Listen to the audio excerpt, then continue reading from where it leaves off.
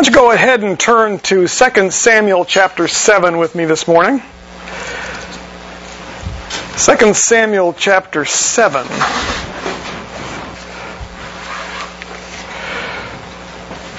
Many of you know that I actually first found Christ when I was a freshman in college.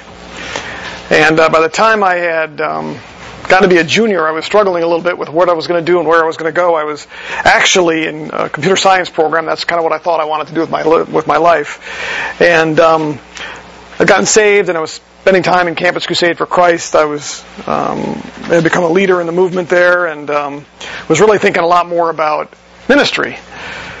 So at the end of my junior year, I decided I didn't want to stay in computer science anymore. I think I was one class away from graduating with my major, or finishing my major up, and I decided that I wanted to go into Christian radio and television. So I changed my career, or my major, to telecommunications, and one of the first things I did was I started a Christian radio show on the campus radio station, which is rather unusual because it had not been done up until that point. And at that time, Christian music was, I wouldn't say in its infancy, but there just wasn't a whole lot of what I'll call modern Christian music. And so I was doing a lot of work and digging up a lot of that stuff. And so there's a lot of stuff that I was doing on the show that you wouldn't have heard anywhere else because you couldn't hear it anywhere else. And so I really thought that's what I wanted to do with my life, was to become a disc jockey and do Christian music.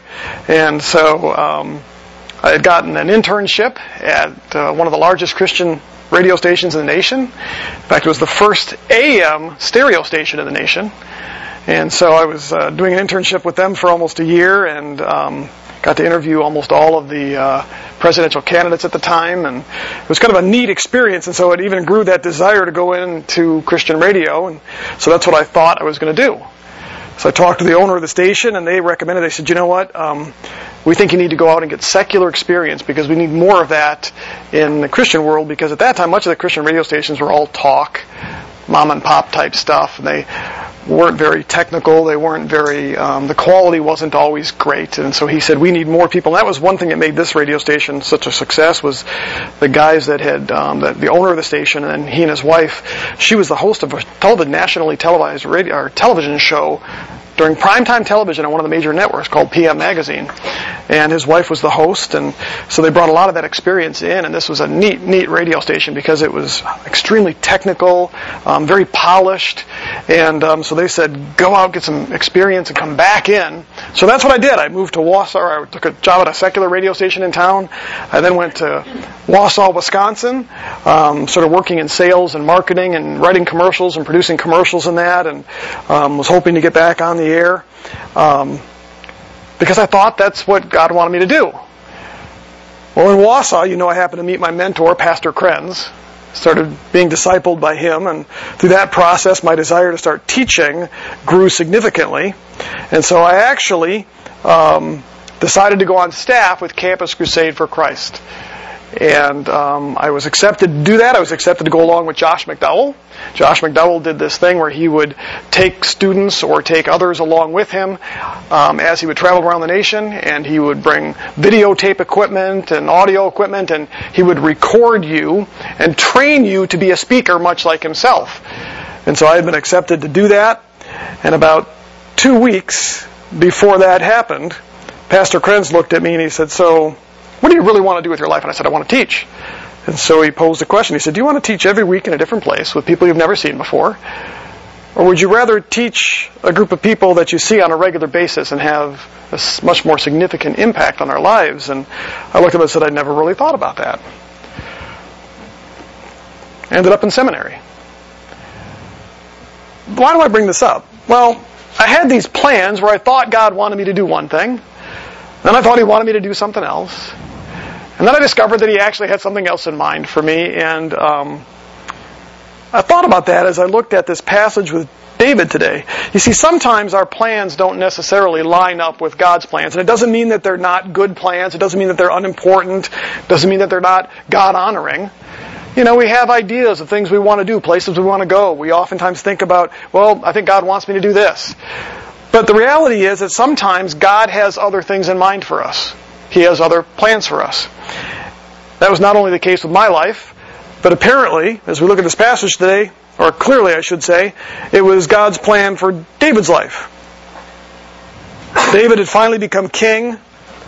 He decides he wants to do something, and that something is to build a temple for the Lord. So he has this grandiose plan to build a house, a temple, a permanent dwelling place for the Lord. But the Lord actually had other plans for him. So we're going to look at that today. It's 2 Samuel chapter 7. The first thing we're going to see in this passage here is David's plans to build a temple and the fact that God rejected it. Let's look at the first 3 verses of chapter 7. Now it came about when the king lived in his house that the Lord had given him rest on every side from all his enemies. And the king said to Nathan the prophet, "See now, I dwell in a house of cedar, but the ark of God dwells within tent curtains." Nathan said to the king, "Go, do all that is in your mind, for the Lord is with you." So David here has this purpose and this plan. He wants to build a temple, a permanent place, and he receives Nathan's blessing to actually do that. You see, David, it says he was living in his own palace. If you remember chapter 5, King Hiram of Tyre had built him a palace, and based on what we know about Phoenician building, it was probably a very elaborate palace. So David's sitting there in this beautiful house, thinking, well, this really isn't right, because he's looking out and he sees the tent that he had put in place to hold the covenant, or the Ark of the Covenant. If you remember, they had moved the Ark of the Covenant. The tabernacle was still in another location. But they moved the Ark to Jerusalem, and David put up a tent to house it. So it wasn't even in the tabernacle. So David now wants to build this new temple. He's feeling a little bit bad because he's actually living in a splendid palace, and he's thinking, that's not right if I should live here, but the Lord's living in a tent. So David felt it was only right to actually build it. And the thing we see here is that Nathan the prophet actually says, oh, it's a good idea. Go and do it. And even says, the Lord's with you to do that. So he has the approval of the prophet, the man of God, right? But the Lord evidently had other plans because he rejects David's offer to build him a temple. Look at verses 4 through 7. But on the same night, the word of the Lord came to Nathan, saying, Go and say to my servant David, Thus says the Lord, Are you the one who should build me a house to dwell in? For I have not dwelt in a house since the day I brought up the sons of Israel from Egypt, even to this day, but I have been moving about in a tent, even in a tabernacle. Wherever I have gone with all the sons of Israel, did I speak a word with one of the tribes of Israel, which I commanded to shepherd my people Israel, saying, Why have you not built me a house of cedar? We immediately see 2 issues with David's plan here. The first one is that Nathan, whom he spoke with, presumed to speak on God's behalf, obviously without consulting him. I don't really know that that's a grievous sin or an error. It all made sense. Well, this is honoring to God. It's pleasing to him. And so Nathan the prophet told David, the Lord's with you, but he evidently didn't check with the Lord about it, because the Lord had other plans. The second was that David also failed to consult the Lord. I think this is interesting because there are at least 7 times that David consults the Lord that we're told before he does things. And this is one instance where he didn't and he got it wrong. Again, I'm not saying it's a grievous sin. It's just sometimes we're the same way. We just, God wants me to do this, and we start to move forward. We assume that we have God's blessing and God's commands, and we haven't stopped to simply ask Him, is this what you want me to do? And so neither David nor Nathan had done that. We're also told in the text here that the Lord rejected David's plans to build this temple for 2 reasons. Look at verse 4. It says, Are you the one who should build me a house to dwell in? The whole point of this particular question here, and he does this really by asking David 2 questions. His 2 objections are based in the 2 questions. The first one is that, Are you the one who should build me a house? It's a rhetorical question. We know the answer to that is, well, obviously no. He's already going to tell David here not to.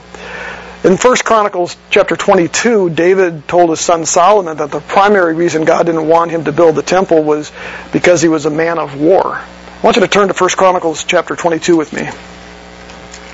We have the parallel account in some respects of David's life in 1 Chronicles. This is not necessarily one of them. This is at the end of his life, but it gives us insight into what the Lord had spoken to David.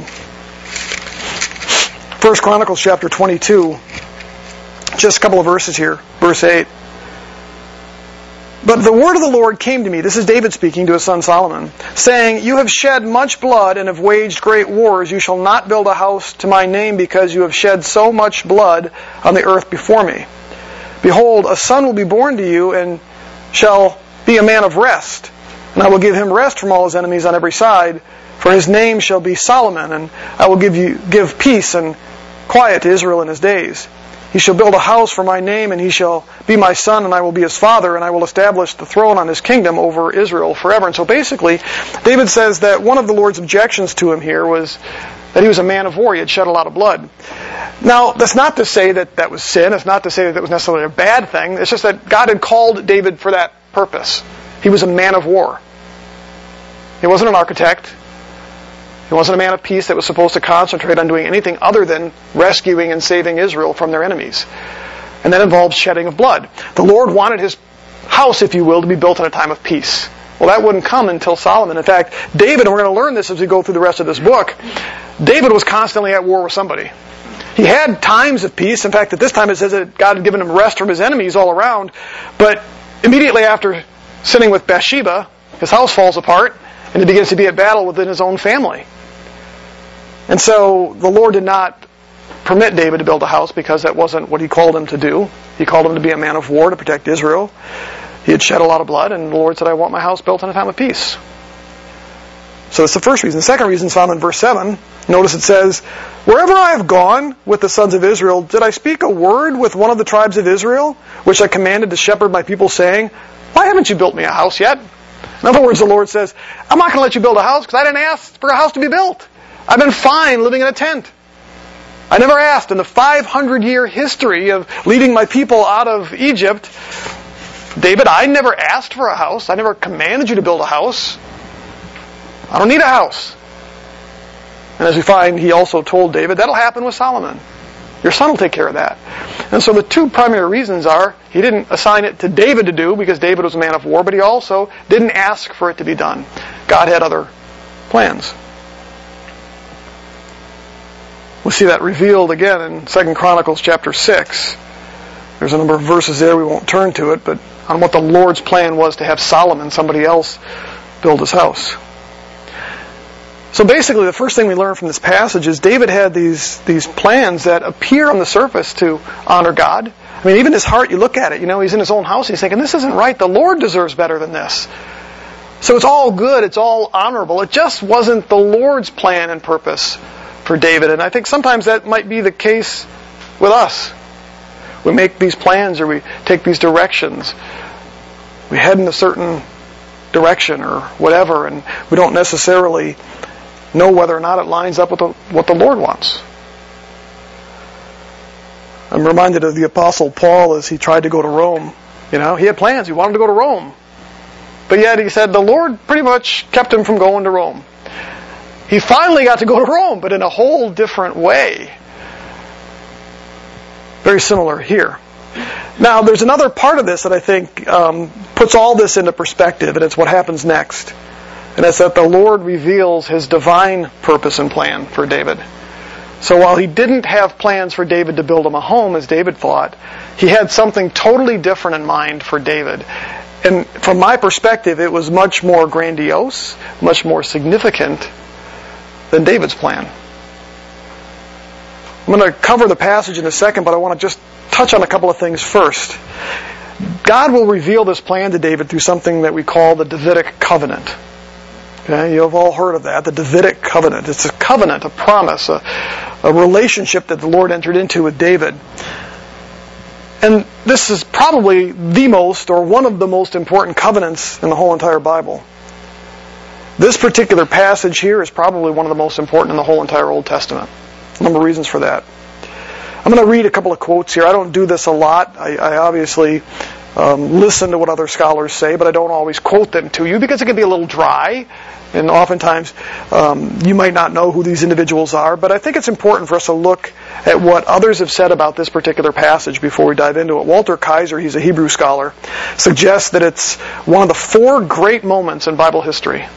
He lists those as God's promise to Abraham, the new covenant described by Jeremiah, and the death and resurrection of Jesus Christ.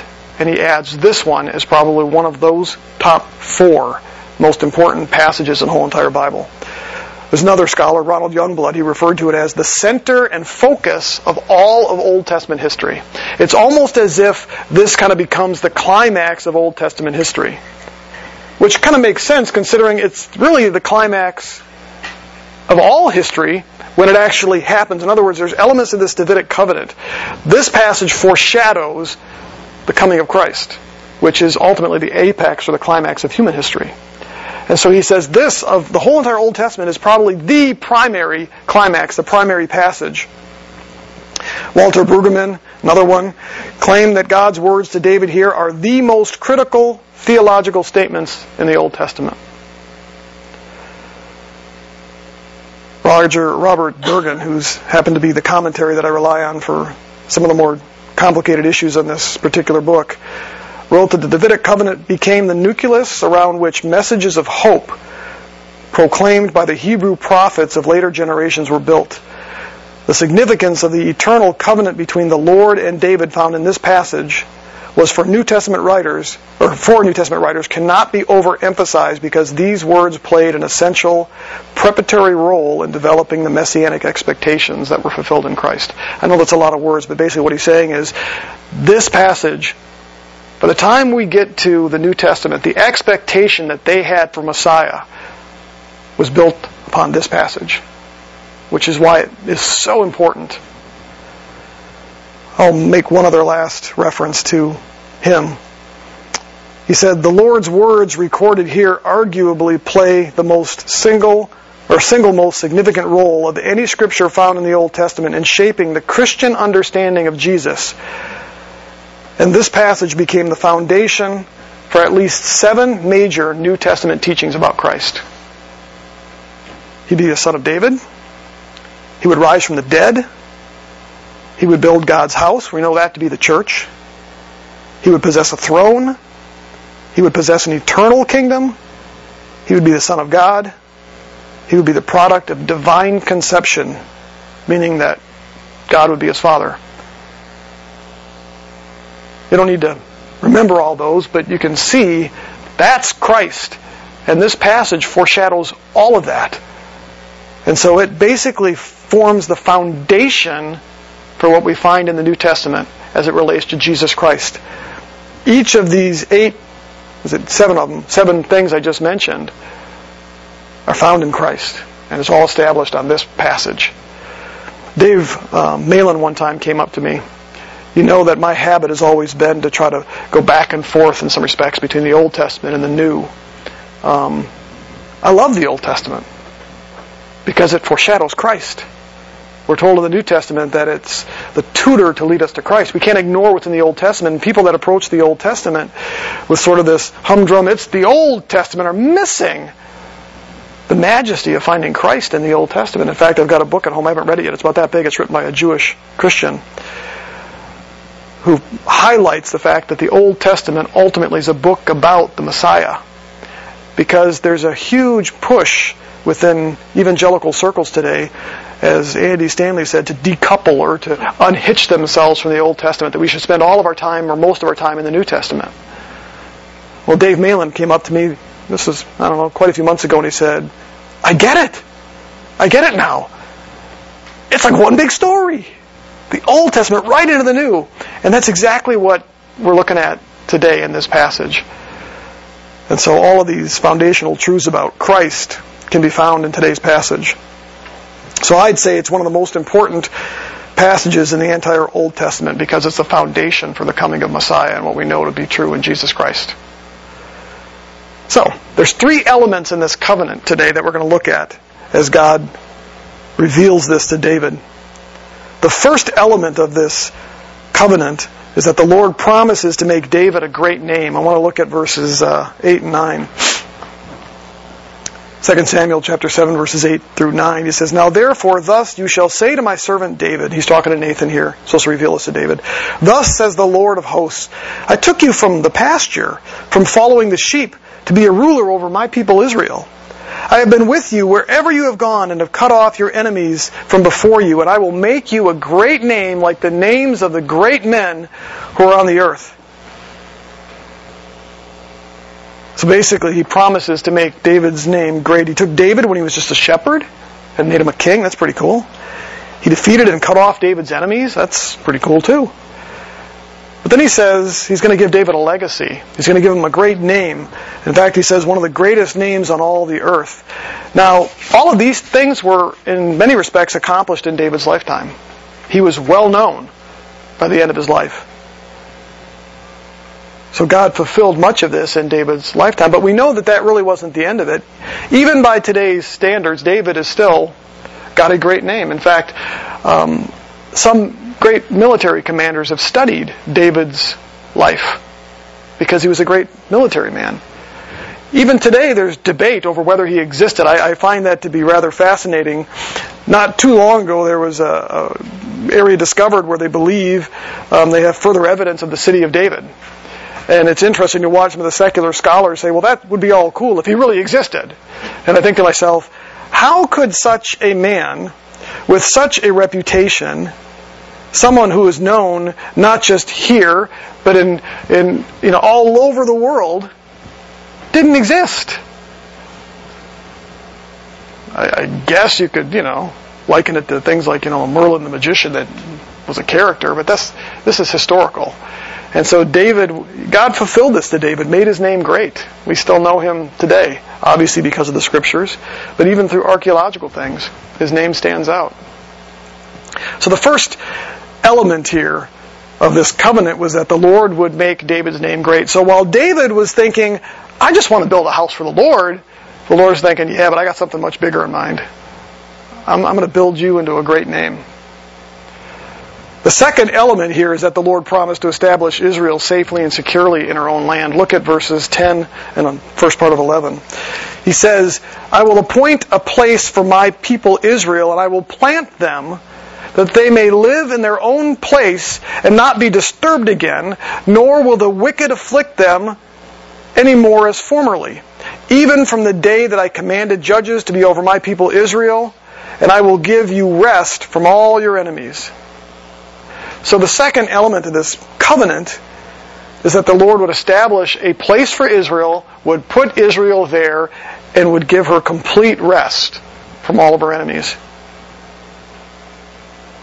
Later prophets like Isaiah and Jeremiah understood this promise to refer to a future eschatological time where the Messiah would reign over Israel. We know as we look at the book of Revelation, chapter 20, that that's a direct reference to the millennial reign of Christ. What we're told is that ultimately Jesus Christ will return. He will take up a physical residence here. That will be in Israel. And he will sit on a throne and govern this earth for 1,000 years as the perfect king over all of the earth. And during that 1,000 years, there will be a time of perfect peace. It focuses on Israel, because that's where he'll be. Israel will not be impacted by their enemies. They will live in peace, as will the rest of us. We know what happens at the end of that. The enemy is released. And to be real frank, there's a very quick battle, and Christ squashes him like a bug. But that's what he promises here. So as a second part of this covenant with David, he says, I'm not just going to make your name great, but I'm going to also prepare a place for Israel. I'm going to fulfill all of my Old Testament promises to Israel, give them the land, make them prosperous. They'll have their king. They'll live in peace. I will fulfill all of my promises in a literal, historical sense to my people Israel. That's the second part of this covenant. Now, the third part of the covenant, this third element, is even better than that. The first one was pretty cool, David getting a name. The second is even better, Israel getting a place and perfect peace. But this is the one that impacts us the most. The third element of this promise was that the Lord would establish a kingdom, an eternal kingdom, and an eternal king through David. Look at the second half of verse 11. It says, the Lord also declares to you that the Lord will make a house for you. That's a reference to a kingdom. The context indicates that the house here should be understood as a royal dynasty, a line of successive kings, David's descendants that would ultimately end with specifically one descendant that we know to be Jesus Christ. Verse 16, we learn two important things about this dynasty. If you look at verse 16 with me, jump all the way down there. Your house and your kingdom shall endure before me forever. Your throne shall be established forever. So he says it would be an eternal dynasty or kingdom. It would last forever. But also it would serve as a divine purpose. He said it would endure before me forever. It wasn't just about blessing David, but it was about God's plan and purpose. And so he says, I'm going to make an eternal kingdom that will be enduring before me forever through you, David. He says he would raise up a descendant. Look at verse 12. When your days are complete and you lie down with your fathers, I will raise up for you a descendant after you, one who will come forth from you, and I will establish his kingdom. He shall build a house for my name, and I will establish the throne of his kingdom forever. I will be a father to him, and he will also be a son to me. When he commits iniquity, I will correct him with the rod of men and with strokes of the sons of men. But my loving kindness shall not depart from him, and as I took it away from Saul, whom I removed from before you. So the Lord, he says here, would raise up a descendant, and that's a singular word. It's the word seed. Not descendants, which we know he would rise up for David, but he's saying, I'm going to specifically raise up one descendant for you, upon which I'm going to establish this eternal kingdom. He says it would come about after David's death. It's a future descendant, obviously.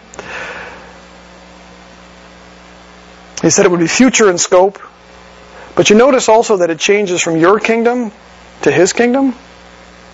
In other words, he's not talking as much about David's kingdom now as he's talking about the kingdom of this future seed, this future descendant of David. But also he says that this descendant, this seed, is actually going to be the one who's going to build the temple, which is rather strange. Remember, he told David, somebody else is going to build it. It's going to be one of your descendants. We think he's talking about Solomon. We'll find out in a minute he kind of was and kind of wasn't. Verse 13 here, he says, He shall build a house for my name, and I will establish the throne of his kingdom forever. A couple of things that I want to point out there. The first one is that this house, we're going to find out, is a spiritual house. It actually refers to the church. But he also says that this house will be for my name. It won't be for David's name. It'll be for the Lord's name. So we have this interesting shift, and there's no concrete black and white lines where he says, I'm talking about two houses here, I'm talking about two kingdoms here. It's all kind of blurs together, but what it is it's that it sort of starts with David, and he'll have a great name, and he'll have a kingdom, a dynasty. There'll be a house. Solomon will build that, but there's a better house, and it's a spiritual house, and there's a spiritual kingdom, and there's this other seed.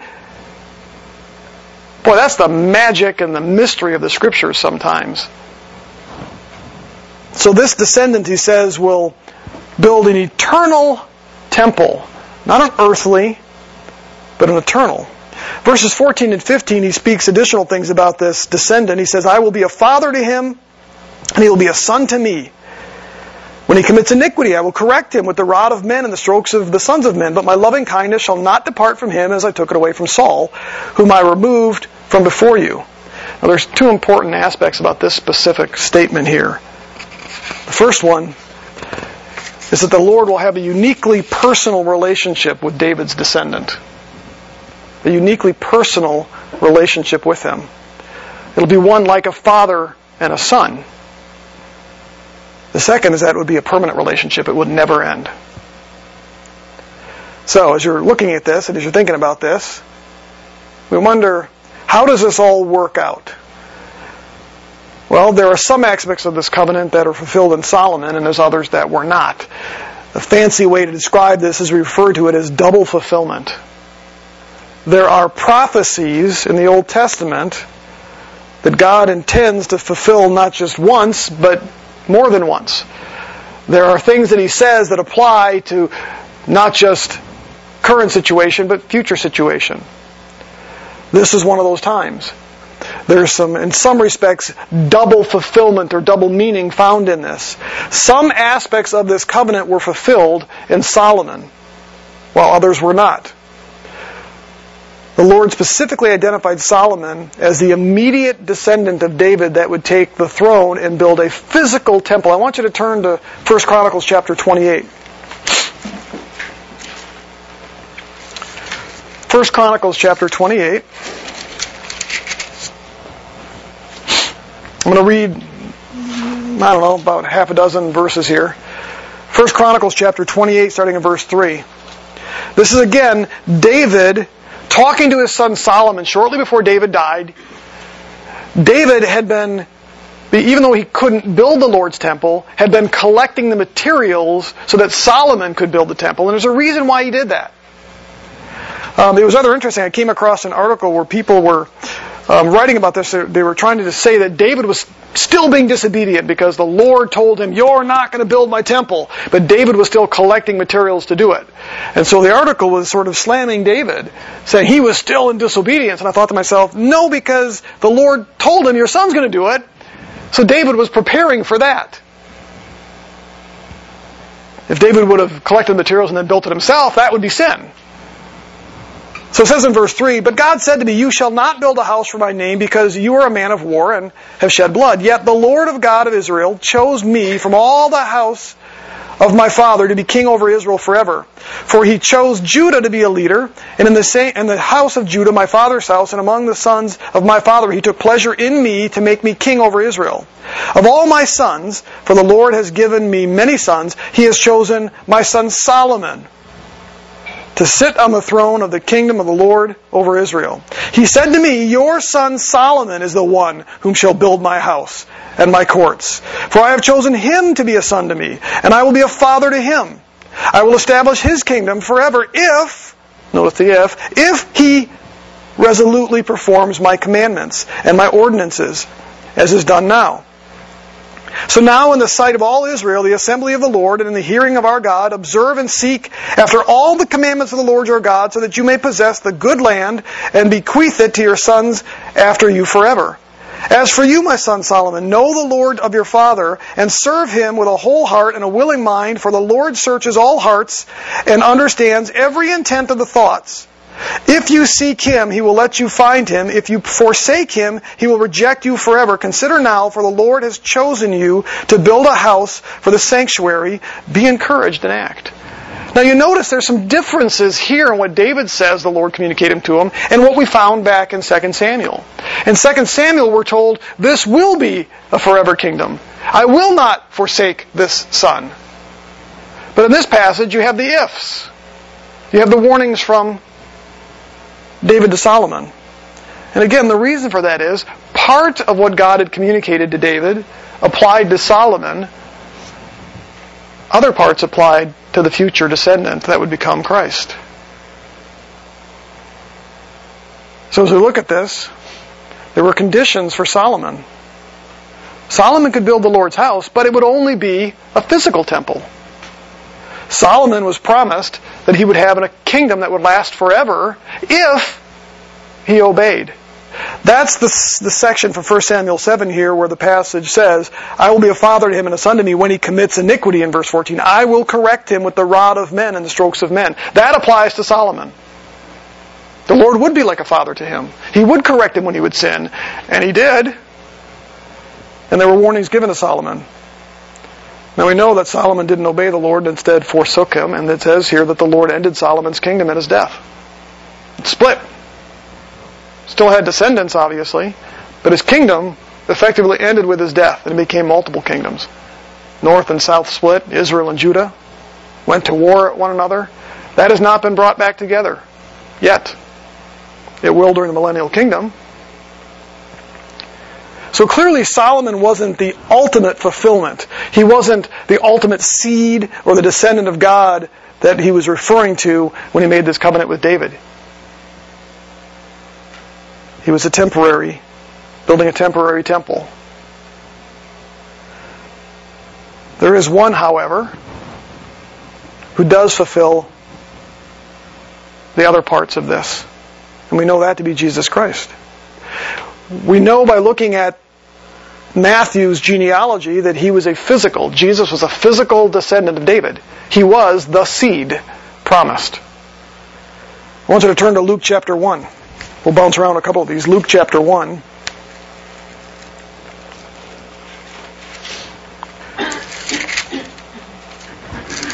Luke chapter 1, verse 35. The angel answered and said to her, the Holy Spirit will come upon you, and the power of the Most High will overshadow you. And for that reason, the Holy Child shall be called the Son of God. That's exactly what David told Solomon. Look at chapter 4, verse 41.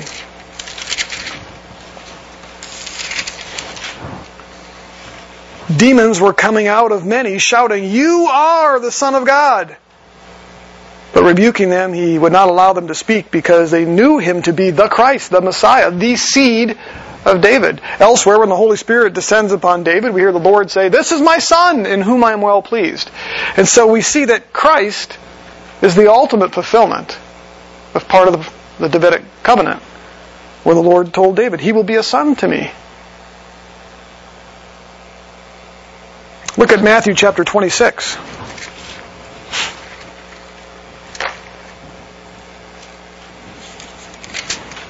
Matthew chapter 26, I believe it's verse 61. I tell you, Matthew's got some of the longest chapters. The chapter divisions were actually added by scribes later, so it wasn't Matthew's fault. But Matthew chapter 26, verse 61. Notice what Jesus says. I am able to destroy the temple of God and to rebuild it in 3 days. Kind of a reference to himself ultimately, or the temple of his body. But turn to 1 Corinthians chapter 3. 1 Corinthians chapter 3.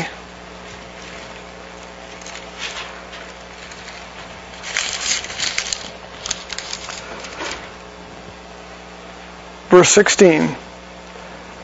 Do you not know that you are the temple of God and that the Spirit of God dwells in you? Do you not know that you are the temple of God? The one thing we know is that God does not need a physical temple at this point because we, as the church, are His temple. That's the temple that the seed would make. God does not need to dwell in physical stones. He dwells within us. And so when he's talking to David back in 2 Samuel 7, and he promises that this seed will build him a house, will build him a temple, he's not talking about a physical temple there. That was short term in Solomon. Instead, he's referring to us as the church. The Lord would build a new temple for God, and that's us as the church. Notice he also tells him he would serve as a king. We know that's the case. I won't make you turn there, but Revelation chapter 20 makes it very clear that Jesus will serve as a king. In fact, he will be the only ruler in history to ever rule as king over all of God's creation. The last thing I want to point out is that Jesus' kingdom is an eternal kingdom. I want you to turn back to Matthew 19.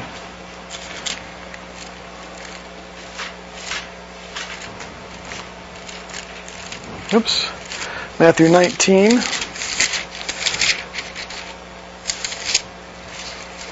(28 and 29). Matthew 19, 28 and 29. And Jesus said, truly I say to you that you who have followed me, in the generation when the Son of Man will sit on his glorious throne, you also shall sit upon 12 thrones, judging the 12 tribes of Israel.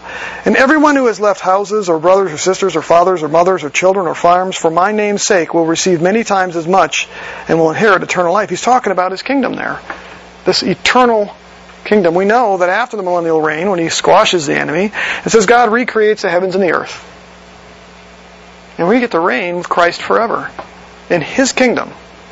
And so we see as we look at this, what the Lord was promising to David was not just that he'd have a great name, not just that Israel would be given all of the things that the Lord had promised them, but that ultimately, built upon David as one of his descendants, the Lord would actually accomplish His redemptive plan. It was all built on the foundation of what God would do for David and through David through the Davidic covenant.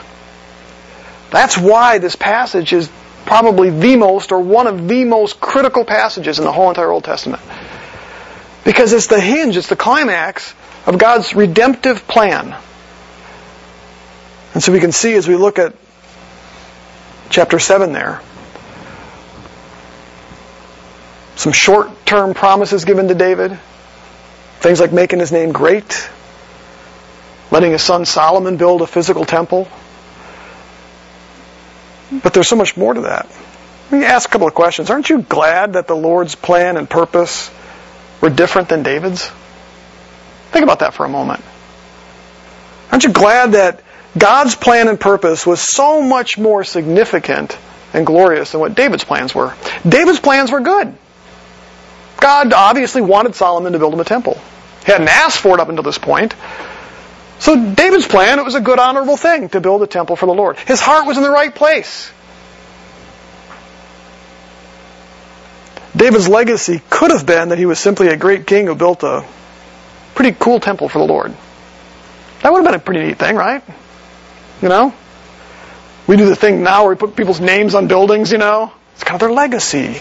We did that at Grace with some of the buildings, you know? The Army Center and then naming the Early Childhood Center, I think it was after, or the new center after Jim Custer. Those are honorable things. Those are good things, right? That could have been David's legacy if God just simply let David do what David wanted to do. Instead, David's legacy is that he was the ancestor and the foreshadowing, the type of the great king. He's the one on whom God established his grand redemptive plan for all of mankind. God's plan was so much more awesome than what David's was. The other thing I notice about this is that David's plan was really earthly, wasn't it? He was interested in a place for God to dwell on this earth, but the Lord's plan was both earthly and eternal. In other words, he promised David some earthly things, but the bulk of his plans for David were all spiritual in nature and eternal in nature. I think about that when it comes to us sometimes.